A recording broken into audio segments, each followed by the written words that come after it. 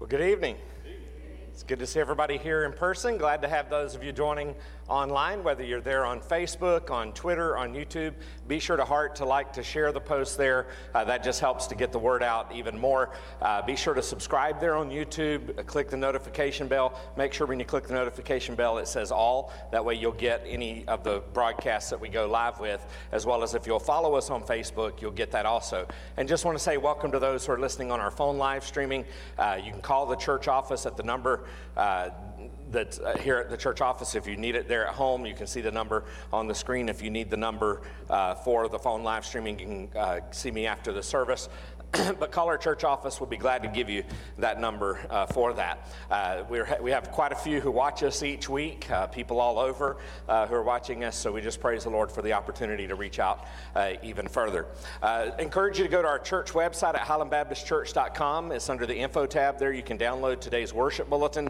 If you need these in person, they're at the doors as you leave or in the windowsills here, so be sure to pick up one of those. It has all the upcoming activities on it, as well as you can download there under that same info tab the children's worship bulletins. I think there's still some left in the window over here. If you want any of those during the service, feel free to get up anytime and to go pick one of those up. And then also under that info tab, you can download this week's prayer list, so I encourage you to take the time to do that. It's a great opportunity there for you to be uplifting people in prayer, and this is our most updated list. There'll be a new one coming out Wednesday, so be in prayer for each one of those people on the list. And also, while you're there on the website, you can go to the far right hand side, click the Give Online tab there. Easy platform to do your online giving, or you can do that in person with the envelopes that are in front of you in the pew and just place it in the offering plates down here at the front. There are some at the door as you go out the door there on the back, so be sure to get one of those if you miss that. But you can do that even in person online, so I encourage you to take the time to do that. I think that's all I've got to say. Brother Mike, if you'll come and lead us in our song. Good evening. The song that we've chosen for tonight is probably a little less familiar, so by the time we get to the fourth verse, Tommy, we all know what we're doing. So, "O Master, let me walk with thee," 279. Miss Pat.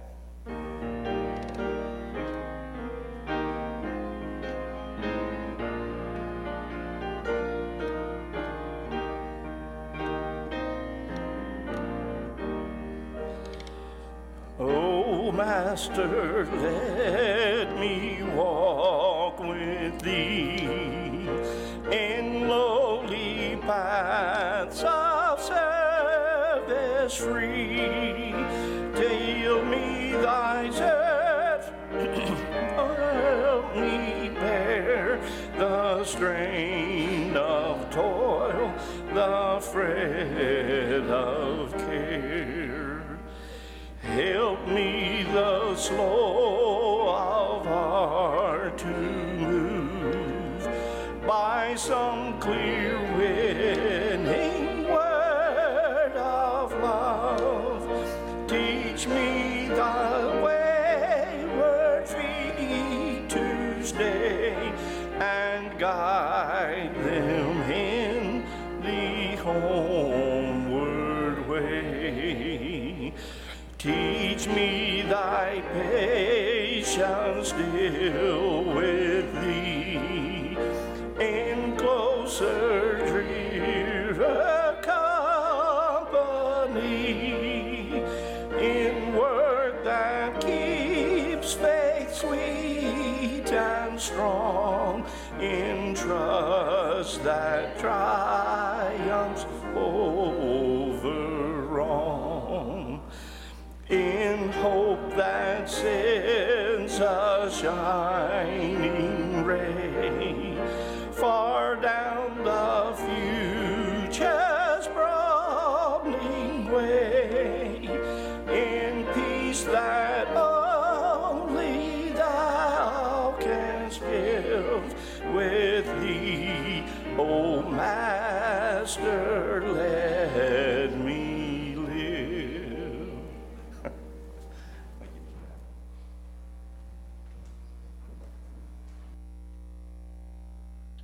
With an old but new song. So new to us sometimes as we don't sing those that often, but great words in those songs. Take your Bibles tonight, if you will, and turn to Matthew chapter 20 and verse 20. If you need a Bible, there should be one in the pew in front of you there, so be sure to grab you one. But Matthew chapter 20 and verse 20, we're going to just read down through verse 23. We'll go down through 23. We're going to go through all these verses in just a moment. We're just going to read through verse 23 for now. So let's stand as we read God's word in honor of his word tonight. Matthew chapter 20 and verse 20. Then the mother of the sons of Zebedee came up to him with her sons, and kneeling before him, she asked him for something. And he said to her, "What do you want?" And she said to him, "Say that these two sons of mine are to sit, one at your right hand and the other at your left, in your kingdom." Jesus answered, "You do not know what you are asking. Are you able to drink the cup that I am to drink?" And they said to him, "We are able." And he said to them, "You will drink my cup, but to sit at my right hand and at my left is not mine to grant, but it is for those whom it has been prepared by my Father." Let's pray. Heavenly Father, we just want to thank you so much for the blessing of your word tonight. And I pray, Lord, that as we look at this passage and begin to see, Lord, what you're speaking to us about tonight, I pray, Lord, that each one of us, whether we're here as a believer or whether we're here as someone who's never trusted by faith in Jesus as Lord and Savior, Lord, that we would hear the gospel message, that we would hear the truth of your word, that even if we're believers, we would repent of any sin in our hearts. Father, help us to be careful in our lives that we don't try to lord anything over others, but Lord, that we come with a servant heart of humility to serve in your kingdom work. So bless your word tonight, and may your will be done. In Jesus' precious name we pray. Amen. You can be seated. So the word I want to look at tonight, I've actually entitled this The Great Commitment. You may see it in your bulletin as The Great Commandment, and that's natural for us to think of when we think of the great. We think of the Great Commandment, and that's what Amy put there, but I had given her the Great Commitment there. It's the Great Commitment. Matthew chapter 20, verse 20 through verse 28. You know, envision is a powerful word. In 1969, America did something that had only been dreamed of and fantasized about in books and novels. We put a man on the moon. How did that happen?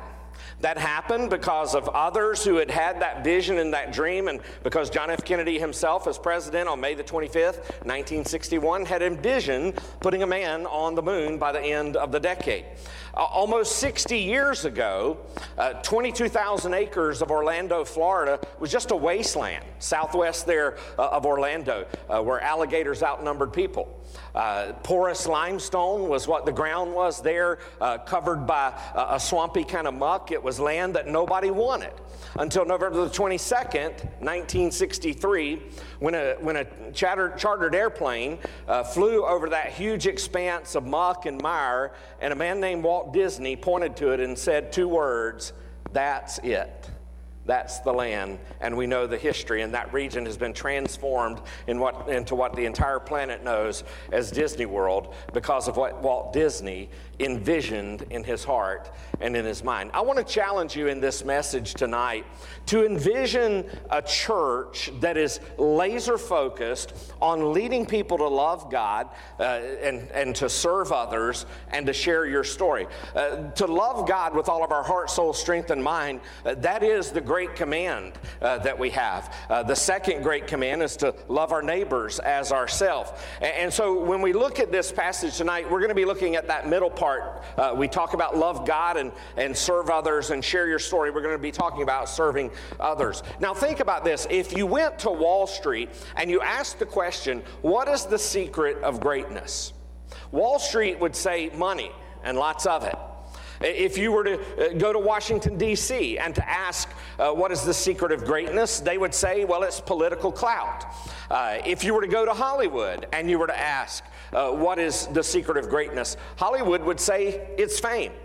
But the greatest man who ever lived, Jesus Christ, had a different answer. And that's what we see in these verses in Matthew 20, verse 20 down through verse 28. And in particular, I want to continue on reading in verse 24, 25, and 26 to finish laying out the story here for us of what has happened. So verse 24 says, "And when the 10 heard it," when they heard about what these 2 disciples had got their mama to ask Jesus, that's basically what they did. They went to mama and they asked mama, "Mama, will you go to Jesus and will you ask him for us?"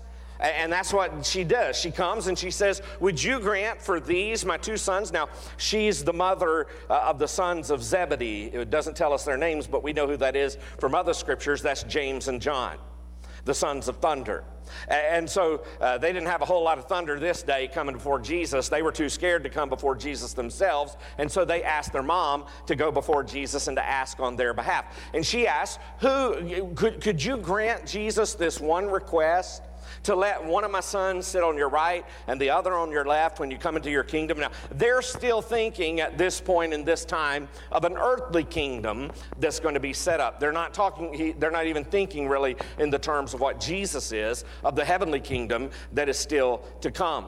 And so she's asked that question, and he asked them, he turned to them and said, "You don't know what you're asking for." He had said back in verse 22, "Are you able to drink the cup that I'm able to drink?" And so those 2 sons said, "Oh, sure, yeah, we can do that." And Jesus says, "That's right, you will, but you're not going to like it." He says, "You're going to drink the cup." He says, "But to sit at my right hand and to sit at my left hand, that's not for me to give or to grant. It's for those whom it has been prepared by my Father." And then we come to verse 24, and we find out it's not only these 2 who are wanting to know that kind of answer, also the rest of the 10. So notice what verse 24 says. "And when the 10 heard it, they were indignant at the 2 brothers. Now, they got mad at the 2 brothers because they asked first, but they were thinking the same thing themselves, because we know in other places in the scripture that they argued amongst themselves who would be the greatest in the kingdom. And James and John kind of got a step ahead of them and got their mom to ask on their behalf. And so they're mad with these 2 brothers. But then verse 25 says, "But Jesus called to him and said, 'You know that the rulers of the Gentiles lord it over them, and their great ones exercise authority over them.'" That's what they thought it meant to be sitting at the right hand or the left hand of Jesus. We're going to have all this authority. We're going to have all this power, prestige. Just let us sit there. We know what to do. We can straighten everybody out. And then you come to verse 26 here, and Jesus says, "It shall not be so among you." You're not going to lead with power. You're not going to lead with prestige and authority. He says, "But whoever would be great among you must be your servant." So in the eyes of Jesus, success and greatness in the kingdom of God is far different than what those on this earth think of greatness as. In the kingdom of God, there's no easy elevator to the top. To get to the top in God's eyes, you've got to take the stairs of service. And so Jesus goes on to say in verse 27 and in verse 28, he says, "And whoever would be first among you must be your slave." So he uses even stronger words here than what he did in verse 26 about being your servant. Now he says you must be the slave. And he says in verse 28, "Even as," just like the Son of Man, just like Jesus himself, came not to be served, but to serve, and to give his life a ransom for many. So understand that success and greatness in the kingdom of God are far different than this world. The secret to greatness and the kingdom of God is not how many servants you have, but what kind of servant you are. It's not about how many people you're over in any position. It's what kind of servant you are even as you may lead in a position. And so the statement Jesus made is one of the most incredible statements of his entire ministry. Think about this. The one who his own disciples called Lord, the one whom his own disciples called Master, the one person who should serve no one and be served by everyone, says that his attitude is not to see what we can do for him, but what he can do for us. What a heart. What an attitude. What a spirit from the Son, Jesus Christ. And so I want to ask you the key question to this whole passage here. Are you more interested in being served in a church, or are you more interested in being a servant in a church? There was a first grade teacher who asked her class the question, what do you do to help at home? One by one, the answers came back, and one little girl said, well, I dry the dishes. That's good. One little boy said, well, I feed the dog. Another child said, I sweep the floor. Everybody in the class gave an answer except for one little boy who was sitting in the back, and he didn't say anything. And the teacher looked at him and said, Johnny, what do you do, or what do you want to do to help out at home? And he said, I stay out of the way. You see, the problem is too many of us in the church stay out of the way. A Gallup poll once discovered that only 10% of church members are active in any kind of personal ministry in their church. And what's even more amazing is that 50% in this study, they found 50% of all church members said that they have no interest in serving in any ministry of the church. Now, I thank the Lord that we have a lot of different people who are serving in the church, serving in different ways, some serving in multiple ways. And I'd encourage you to focus on at least that one, maybe two at the most, areas that the Lord is leading you to serve in, and do those to the best of your ability to serve the Lord in those areas. You know, sometimes we take on too many hats because and that works for pastors too. We take on too many things, and we think that we've got to do everything. Nobody's going to step up and do it, and sometimes we just need to step back and let the Lord lead and let the Lord work in somebody's heart and somebody's life, and to encourage them as you see people who have that giftedness in a particular area to serve. But if you have no interest in serving in the church, and you have no heart for finding something that you can do for God, whether it's inside the church on Sunday or Wednesday or outside the church during the rest of the week, then something is wrong in your relationship with God. Because it's not just about, this relationship is not just about making sure you have your salvation. Once you know Jesus as your Lord and your Savior, then you are called to be a servant in His kingdom work. And so, do you realize God has set up your life to teach you to serve others? I mean, think about it. Parents, when you have a little baby, parents have to learn with a baby's first cry that service just became a full-time job. Isn't that right in the nursery? Babies go to crying. That's your full-time job, to comfort those babies. If you have a baby as a child and you're a parent, that's your first full-time job in a sense as a parent. The reason people go to college and get degrees is to become an expert in some field of serving others. Even politicians like to call what they do public what? Service. And so there's one reason, though, we should serve others on this earth, and that's because serving is what we're going to be doing for all eternity. That's why we ought to be serving, because if you don't get used to it here, you're certainly going to have to do it there. Heaven is described in the book of Revelation as a place that Revelation 22 verse 3 says, no longer will there be anything accursed, but the throne of God and of the Lamb will be in it, and His servants will worship Him. So we're going to be serving even in heaven. We're going to be serving Him, worshiping Him. So think about that as we love God in our worship, because worship is not just what happens here in this building. Worship's what happens back in Sunday school. Worship happens in other activities we do as a church. Worship happens at your home. Worship happens at your work. Worship happens everywhere you go, because you take God with you. You take the Holy Spirit with you. So remember that everything you do is to be an act of worship before Him. So let me share with you why you should not only desire to serve others, but even demand it and not rest until you find a place where you can serve others. Here's the first thing I want you to see from this passage and from some other passages throughout Scripture that have to do with servanthood. First of all, this, God expects us to serve others. Because understand this, the Christian life and a life in and of itself is not about you. The world doesn't revolve around you. The world revolves around Christ, and Christ gives us the example himself that we are to be servants. 2 Timothy chapter 1, verse 9. Here's what Paul wrote to Timothy, speaking about Jesus who saved us and called us to a holy calling. Not because of our works, but because of his own purpose and grace, which he gave us in Christ Jesus before the ages began. And so in that one verse there, he's saying on the one hand, you know your salvation doesn't come from your works. It's a gift of grace that's given to you. But as a result of you receiving that free gift of grace, there ought to be evidence in your life through the works, of showing your works before others, that you would glorify your Father, which is in heaven. And so he says he's called us to a holy calling or a holy work. And that simply means there, it refers to ministry.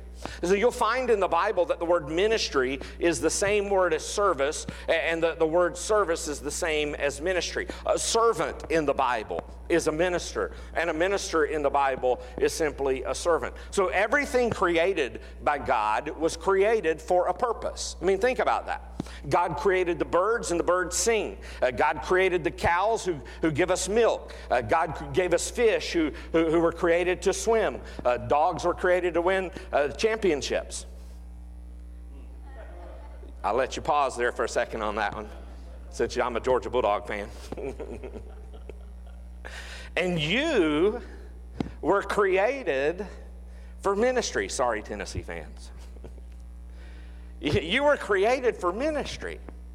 God designed us to make a difference in this world.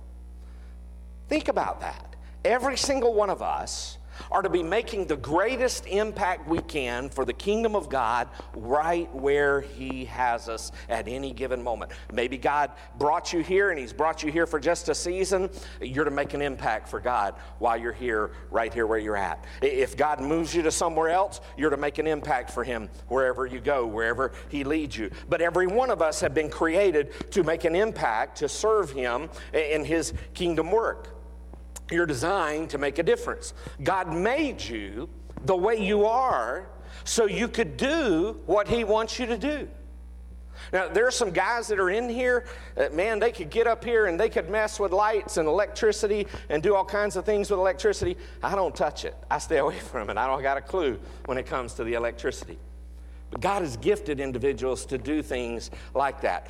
There's all kinds of things that every one of us are able to do that not everyone else in the group that's here even tonight or in the larger body of Christ is able to do. Now, understand this. We've all been called to serve, and every Christian has been called to service. And God made you the way you are so that you could do what he wants you to do. And so some are gifted to speak. Some are gifted to sing. Some are gifted in accounting. Some are gifted in playing instruments. There's all kinds of different gifts that we have. For some, it's just a gift of a servant heart that you're willing to go clean the toilets. You're willing to go sweep up behind somebody. You're willing to go help in the kitchen on the kitchen team there, or to help in whatever way that it is there. You know, every Christian is called to serve, and every Christian has been called to service. Now, that doesn't necessarily mean, obviously, that every Christian is called to pastor, or to be a Sunday school teacher, or to be full-time work in a church. But at the same time, every Christian is called to full-time Christian service. Listen to Romans 7 and verse 4, where Paul writes this to the church at Rome. He says, "Likewise, my brothers, you also have died to the law through the body of Christ, so that you may belong to another, to him who has been raised from the dead, in order that we may bear fruit." You were saved to serve. You weren't saved to just sit in the pews. You weren't saved just to soak, just to sour. Think about this. Why doesn't God, the moment you accept Jesus as your Lord and your Savior, why doesn't he take you on to heaven? I mean, you already have your salvation. He could easily do that. But why doesn't he? Why doesn't he take you on? There's only one explanation. He has something for you to do. And you may be here tonight, you may be listening online, you may be up in years, and you may think, what in the world could I possibly do at my age? Let me tell you this, until you draw your last dying breath, God has something for you to do. It may just simply be writing a card to somebody. It may be picking up the phone and making a call to somebody. It may be just a number of things that you can do, even if you're not physically able to go places and to do things physically. And so he has something for you to do. He has a place of service he wants you to fulfill. God doesn't waste either breath or space. And if you're here even tonight, and you're listening tonight, he expects you to serve. It doesn't matter whether you're a male or you're a female. It doesn't matter if you're a child or you're an adult or you're way up in years. God expects you to serve him. Why does God want you to serve? Why does God want you in a church? Because he wants you to minister in the church. Why does God bring needy people into your life even during the week? So that you can minister outside the church. You know, contrary to what a lot of religious faiths teach, we don't believe that you're saved by service, but we do believe that you are saved for service. And so that's the first thing that we need to realize, is that God expects us to serve. Now understand this, he doesn't just push you out there on your own. You know, when we were younger, the way we learned to swim is our mom and daddy, they just throwed us in and said, sink or swim. And you just had to paddle, dog paddle, do whatever to stay above water. Now, they weren't going to let you go under, but that's not the way the Lord does. He doesn't just throw you out there to the wind and say, go do it, go be a nuclear scientist and use that for my ministry. He doesn't do that. He empowers us to serve others. That's our second point. God empowers us to serve others. So understand that God has given you all the things that you need. He's given you the equipment that you need to serve him, and it's called the spiritual gifts. Romans chapter 12 and verse 6 says, having gifts that differ according to the grace given to us, let us use them. Not waste them, not sit on them, not keep them to ourselves, but let us use them. Every Christian is gifted. Now, we don't all have the same gifts, as we said earlier, but we're equally gifted in service, in the sense that God has given us the abilities and the gifts that we need to do whatever he wants us to do in the body of Christ, because he never wastes anything. Every spiritual gift and every natural ability that you have, God gave it to you to be used in ministry. And so that's why Peter writes in 1 Peter chapter 4 and verse 10, as each has received a gift, use it to serve one another as good stewards of God's varied grace. Understand that spiritual gifts have not been given for your enjoyment. They've been given for his employment. And so anybody who knows me knows I love Christmas. I love the decorations. I love the trees. I love the presents. You know, you think about that when you have all those presents around the tree. Who are those usually for? Predominantly, they're for the kids. They're for your children, or they're for your grandkids. And you just can't wait many times for them to open that gift and to see that expression on their face that they got something they were longing for, got something that they're just so excited about it. It may have not even been something that was on their wish list, but there's that anticipation of the kids opening those presents on Christmas morning. But understand this, no matter how much you paid for the gift, if it sits under the tree and it never gets open, it's absolutely worthless. That's the way we need to think of the gifts God has given to us. You need to discover your gift, you need to develop your gift, and you need to use or deploy your gift in the service of others. Now, you may wonder, how do I determine what my gift is? How do I know that? Well, I'd encourage you to go to our church website.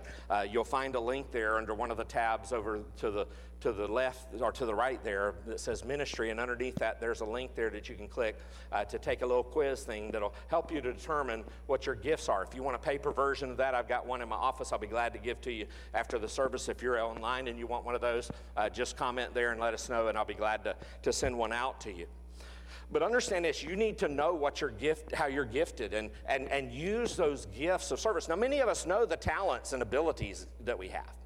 But sometimes God has gifted us, spiritually gifted us, in ways that maybe are outside the box of the talents that we have. And so the reason so often, though, that church members get frustrated and irritated and sometimes lose interest in the church is either they've never discovered their spiritual gift and don't know what it is, or they've discovered it and either they're not using it, not willing to using it, or they're using it in the wrong place. And so you need to make sure that whatever you do in the church, that two things are true. One, that you have the ability and the giftedness for it. And then number two, that you've got the passion for it.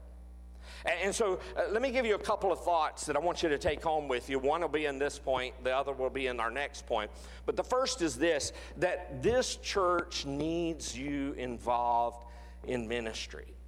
You know, when our nominating team comes around every year in the summer months there leading up to the school time starting back, we usually are going around and asking people. You know, they ought not to have to ask for people. They ought to have people coming to them, knocking on the door in a sense, saying, hey, I'll be willing to serve. Put me down for this. I'd be willing to serve here. I'd be willing to do this.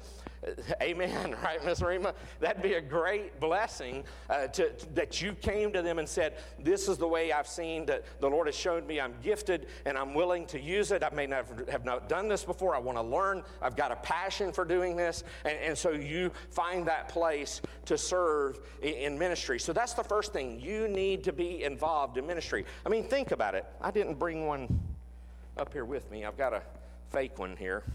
This is one of those. You click the little things, you know, they're not like the regular pencils.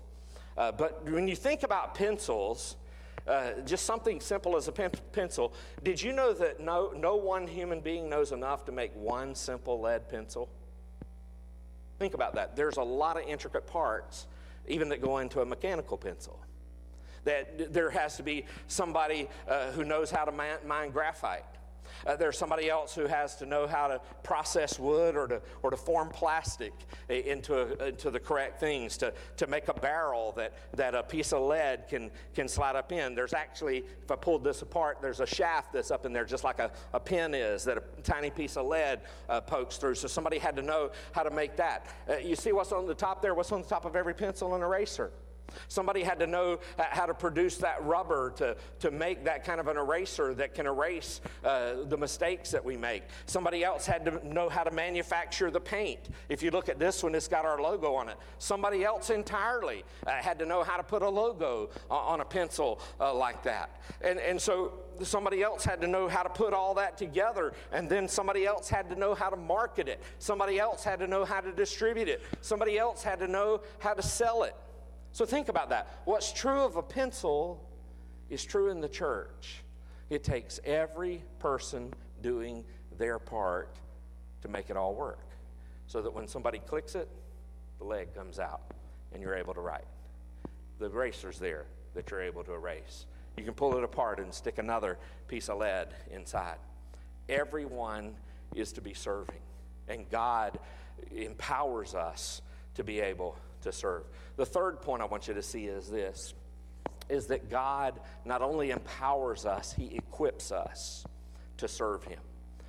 Now, Paul writes a lot in Ephesians to the church at Ephesus about serving in various aspects of ministry. Now, understand that the list that he gives here is not an exhaustive list. So these are not the only ways that you can serve in God's kingdom work. But in Ephesians chapter 4, and verse 11 and verse 12, Paul wrote this and said, and he gave the apostles, the prophets, the evangelists, the shepherds and teachers, to equip the saints for the work of ministry, for building up the body of Christ. And so what you have in effect here is kind of a job description of those who are serving in the church, as well as the saints who are to do the work of the ministry for the building up of the body of Christ. And so you have this job description both for the pastor as well as for the people.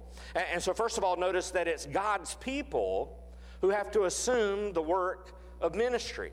The ministry of the church doesn't belong to just the pastor or just the youth pastor or just the Sunday school teacher. The work of the ministry belongs to the people of the church. And that leads us to the second truth that I want you to take home tonight. And that's that my number one job as a pastor is to equip you to do the work of the ministry. You know, some people have the idea that the pastor serves the church by doing the ministry of the church. Someone said that the first Reformation put the Word of God back into the hands of the people of God. Now we need a second Reformation to put the work of God back into the hands of the people of God. And so often we've delegated that to somebody else to do. Oh, that's their job. That's what they get paid to do. It's all of us serving in God's kingdom work. And so understand something. When you read the New Testament, you'll never find words like committees. Ooh, step on some toes here. Majority rules, boards, parliamentary procedures, business meetings. We have those things, and there is a value in those things to help us be organized and to focus on where we need to be going. But too often, those things have been imposed as we've learned from the secular world, and we put those things on ourselves, and we become so bogged down in bureaucracy that we think, I can't serve unless somebody else on a committee tells me I can serve. You can serve. You can serve in all kinds of ways. God has you right where you're at, whether that's in your community, where you're at, to serve and to minister to the people around you and to show them the love of Christ. Maybe it's to reach out to the kids in your neighborhood. No committee has to tell you how to do that. Nobody has to give you permission to do that. Where you work at, the people you work with, whatever the job is, whatever the career field is that you're involved in, whether that's even in a place where they tell you you're not supposed to talk about your faith, you can live your faith before them. You can read your Bible while you're at your workplace in your free time that you have. Students can do that at school too. And nobody can stop them from doing those things. And all of that can be a witness to those people around you and be used to serve and minister to those people around you, because they're going to look at you and they're going to see something's different about him. Something's different about her. And I want to talk to them, and they begin to talk to you maybe in those times where you do have that free time to talk to one another. So understand that God has empowered us. God has equipped us to serve others. Here's another thing to share with you in that. You need to ask God, if you don't already have it, to give you the attitude of a servant. If you don't already have that attitude and that heart of a servant, Lord, whatever it is, here is the blank check. Sign on it what you want me to do, and I've already signed it, I'm willing to do it. That's scary. That means you may have to talk in front of some people. That means you may have to take some leadership position that God has gifted you and will gift you and continue to gift you to be able to do. But you, every single one of us, need to have that attitude and that heart of a servant. You know, it's against our human nature to want to serve others. And so when the average person looks for a church, here's the question they're usually asking. How can this church meet my needs? The average person is looking at a church that way. But when you get to the stage of maturity, spiritual maturity, you ought to ask as a Christian, how can I be used in this church to meet the needs of others? Not what can this church do for me, but what can I do for others in serving the Lord through a particular church? The immature Christian asks, who's going to meet my needs? The mature Christian asks, whose needs can I meet? I tell you who will meet your needs. When you begin to worry about the needs of others, God will take care of the needs that you have. Sometimes we're so obsessed with living as long as we can, so we do everything from watching our diets to exercise to taking vitamins. Well, if you don't hear anything else, hear this. What matters most is not how long you live, but how you live. It's not the duration of your life that matters. It's the donation of your life that counts. So, do you know what God is looking for in a church? He's looking for servants. He's looking for servants. What did he say in these verses? In verse 26, he says, "But whoever would be greatest among you must be your servant." Someone once asked Leonard Bernstein, the late New York Symphony conductor, what is the most difficult position in the orchestra to play? And without hesitation, here was his answer: second fiddle. And they said, why is that? Is playing second fiddle, second chair violin so much tougher than playing the piccolo or playing the bassoon or playing the drums or the cymbals? He said, no, it's not tougher. It's just that everybody wants to be in the first chair. Everybody wants to be the first chair violin player. You know, people that want to be chief are a dime a dozen, but people that want to be a servant are rare indeed. So let me encourage you to ask in your own heart, here I am, Lord, at your service. What would you have me to do? Are you a servant for the Lord, or are you looking for him to serve you? Let's pray. Heavenly Father, thank you so much for this passage tonight. Sometimes we need to be reminded of why we're doing what we're doing and why you have gifted us to do the things you've gifted us to do, that you have called us all to be a servant. And we may not think of the things that we're doing as some gifted position, but they are. Whether that's standing at the doors and greeting visitors as they come in, whether that's as our ushers, or whether that's as someone leading the music for the congregation to sing, or the choir to sing, or you're one of those in the choir who is using your giftedness to sing, or you're one of those who are using their abilities to play an instrument, or maybe you're one who is using your giftedness to teach, or whatever it is. Lord, I pray tonight that you would help us to see that our giftedness and the abilities and talents you've given us are for a purpose. And you want to use us in your kingdom work. So, Father, I pray that whatever time we may have left remaining on this earth, that we would seek to make the greatest impact that we could for your kingdom's sake. Lord, to live a life that shows Christ to others, that serves others with our hands and our feet, that goes to them and ministers to them, that just talks to them when so many people around us are so isolated and don't have anybody to talk to, and they're going through so many things. Use even just our conversations, Lord. Use our very actions at our workplace or even at school to be a witness of Jesus Christ. Father, I pray that you will empower us with the power of the Holy Spirit to do whatever it is, that we would give that blank check to you and you would say, here's what I want you to do. And I'm going to give it to you to do. I'm going to give you everything you need to do it. And Father, may we be willing to step out and to follow you. Give us, Lord, that heart of a servant. And Father, I pray for your will to be done, that as we do that in our hearts and our lives, Lord, I pray that you will continue as you already have been. Thank you, Lord, for so many who have given of themselves to be used in your kingdom work in and through this church. Father, I thank you for those who are here tonight, who are using their talents and their gifts and their abilities. But Father, there are many others who haven't. And so I pray, God, that they would seek to discover what those gifts are that you've gifted them with. And Lord, to find out what those abilities are that you would have them to use. And Father, I pray that you would use them wherever they are to serve you, to bring glory and honor to you. Help us, Lord, to realize life is not about us. Life is all about you and about serving others, and ourself comes last. So, Father, use us in whatever way that you will to make the greatest impact for your kingdom that you will.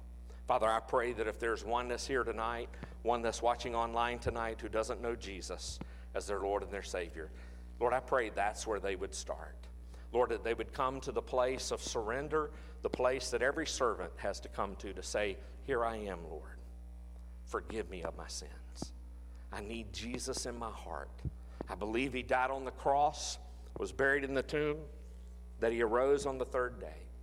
Jesus, come into my heart and my life and save me and help me to live for you all the days of my life. Father, I pray if someone's prayed something like that in their heart tonight, Lord, may they come to publicly profess that faith in Christ. Lord, it may be others that you're leading to become a part of this fellowship. I pray, Lord, that you would lead them to make that decision to step out and to follow you. Lord, others who are just seeking, need to seek those areas of where they're gifted. Father, I pray that you'll guide them and show them the ways that you want them to serve and how they can serve you the best. Not maybe necessarily the way they feel like they should, but the way you do. And so, Father, I pray that you'll give them that light and that truth to know how you would have them to serve you. And Lord, I pray that when they do, may you open the windows of heaven and may you pour a blessing upon them that they could not contain. Lord, bless us tonight in this invitation. In Jesus' precious name we pray. Amen. Would you stand as we sing number 283, Take My Life and Let It Be Consecrated. Brother Mike, if you'll come and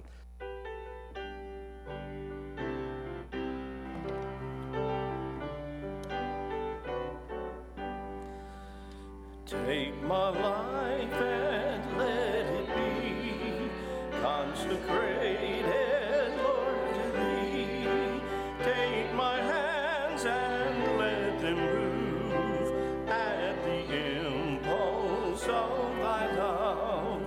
Lord, I give my life to thee, time forevermore to be. Lord, I give my life to thee, thine forevermore to thee.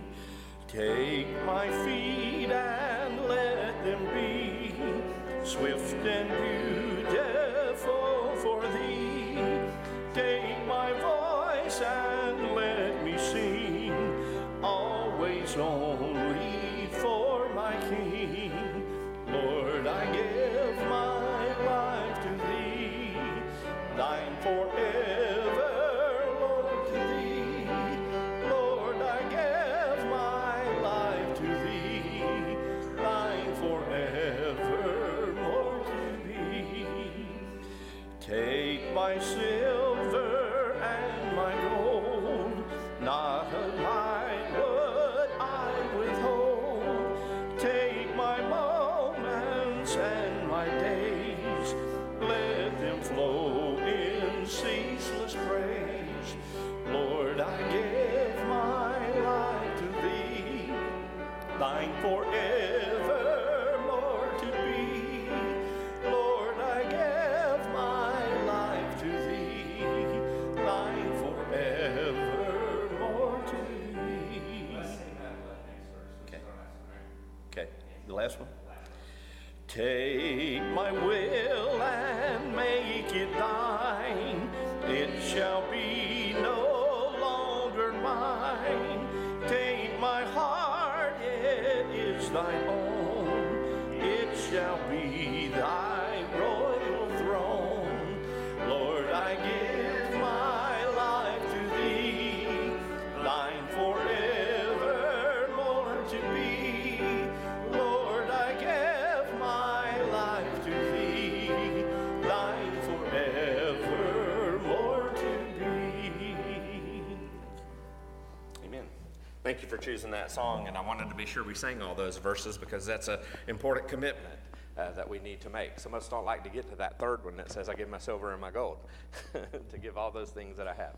But thank you so much for joining with us, especially online there tonight. We look forward to having you back Wednesday night, 6 o'clock. And so we have Awana on Wednesday nights at 5:30. So if you have kids, be sure to be here for that. But we'll look forward to seeing you Wednesday night. We're going through the book of Hosea, and we'll have a wonderful blessing there too. But you stay safe. We'll see you this Wednesday, 6 o'clock.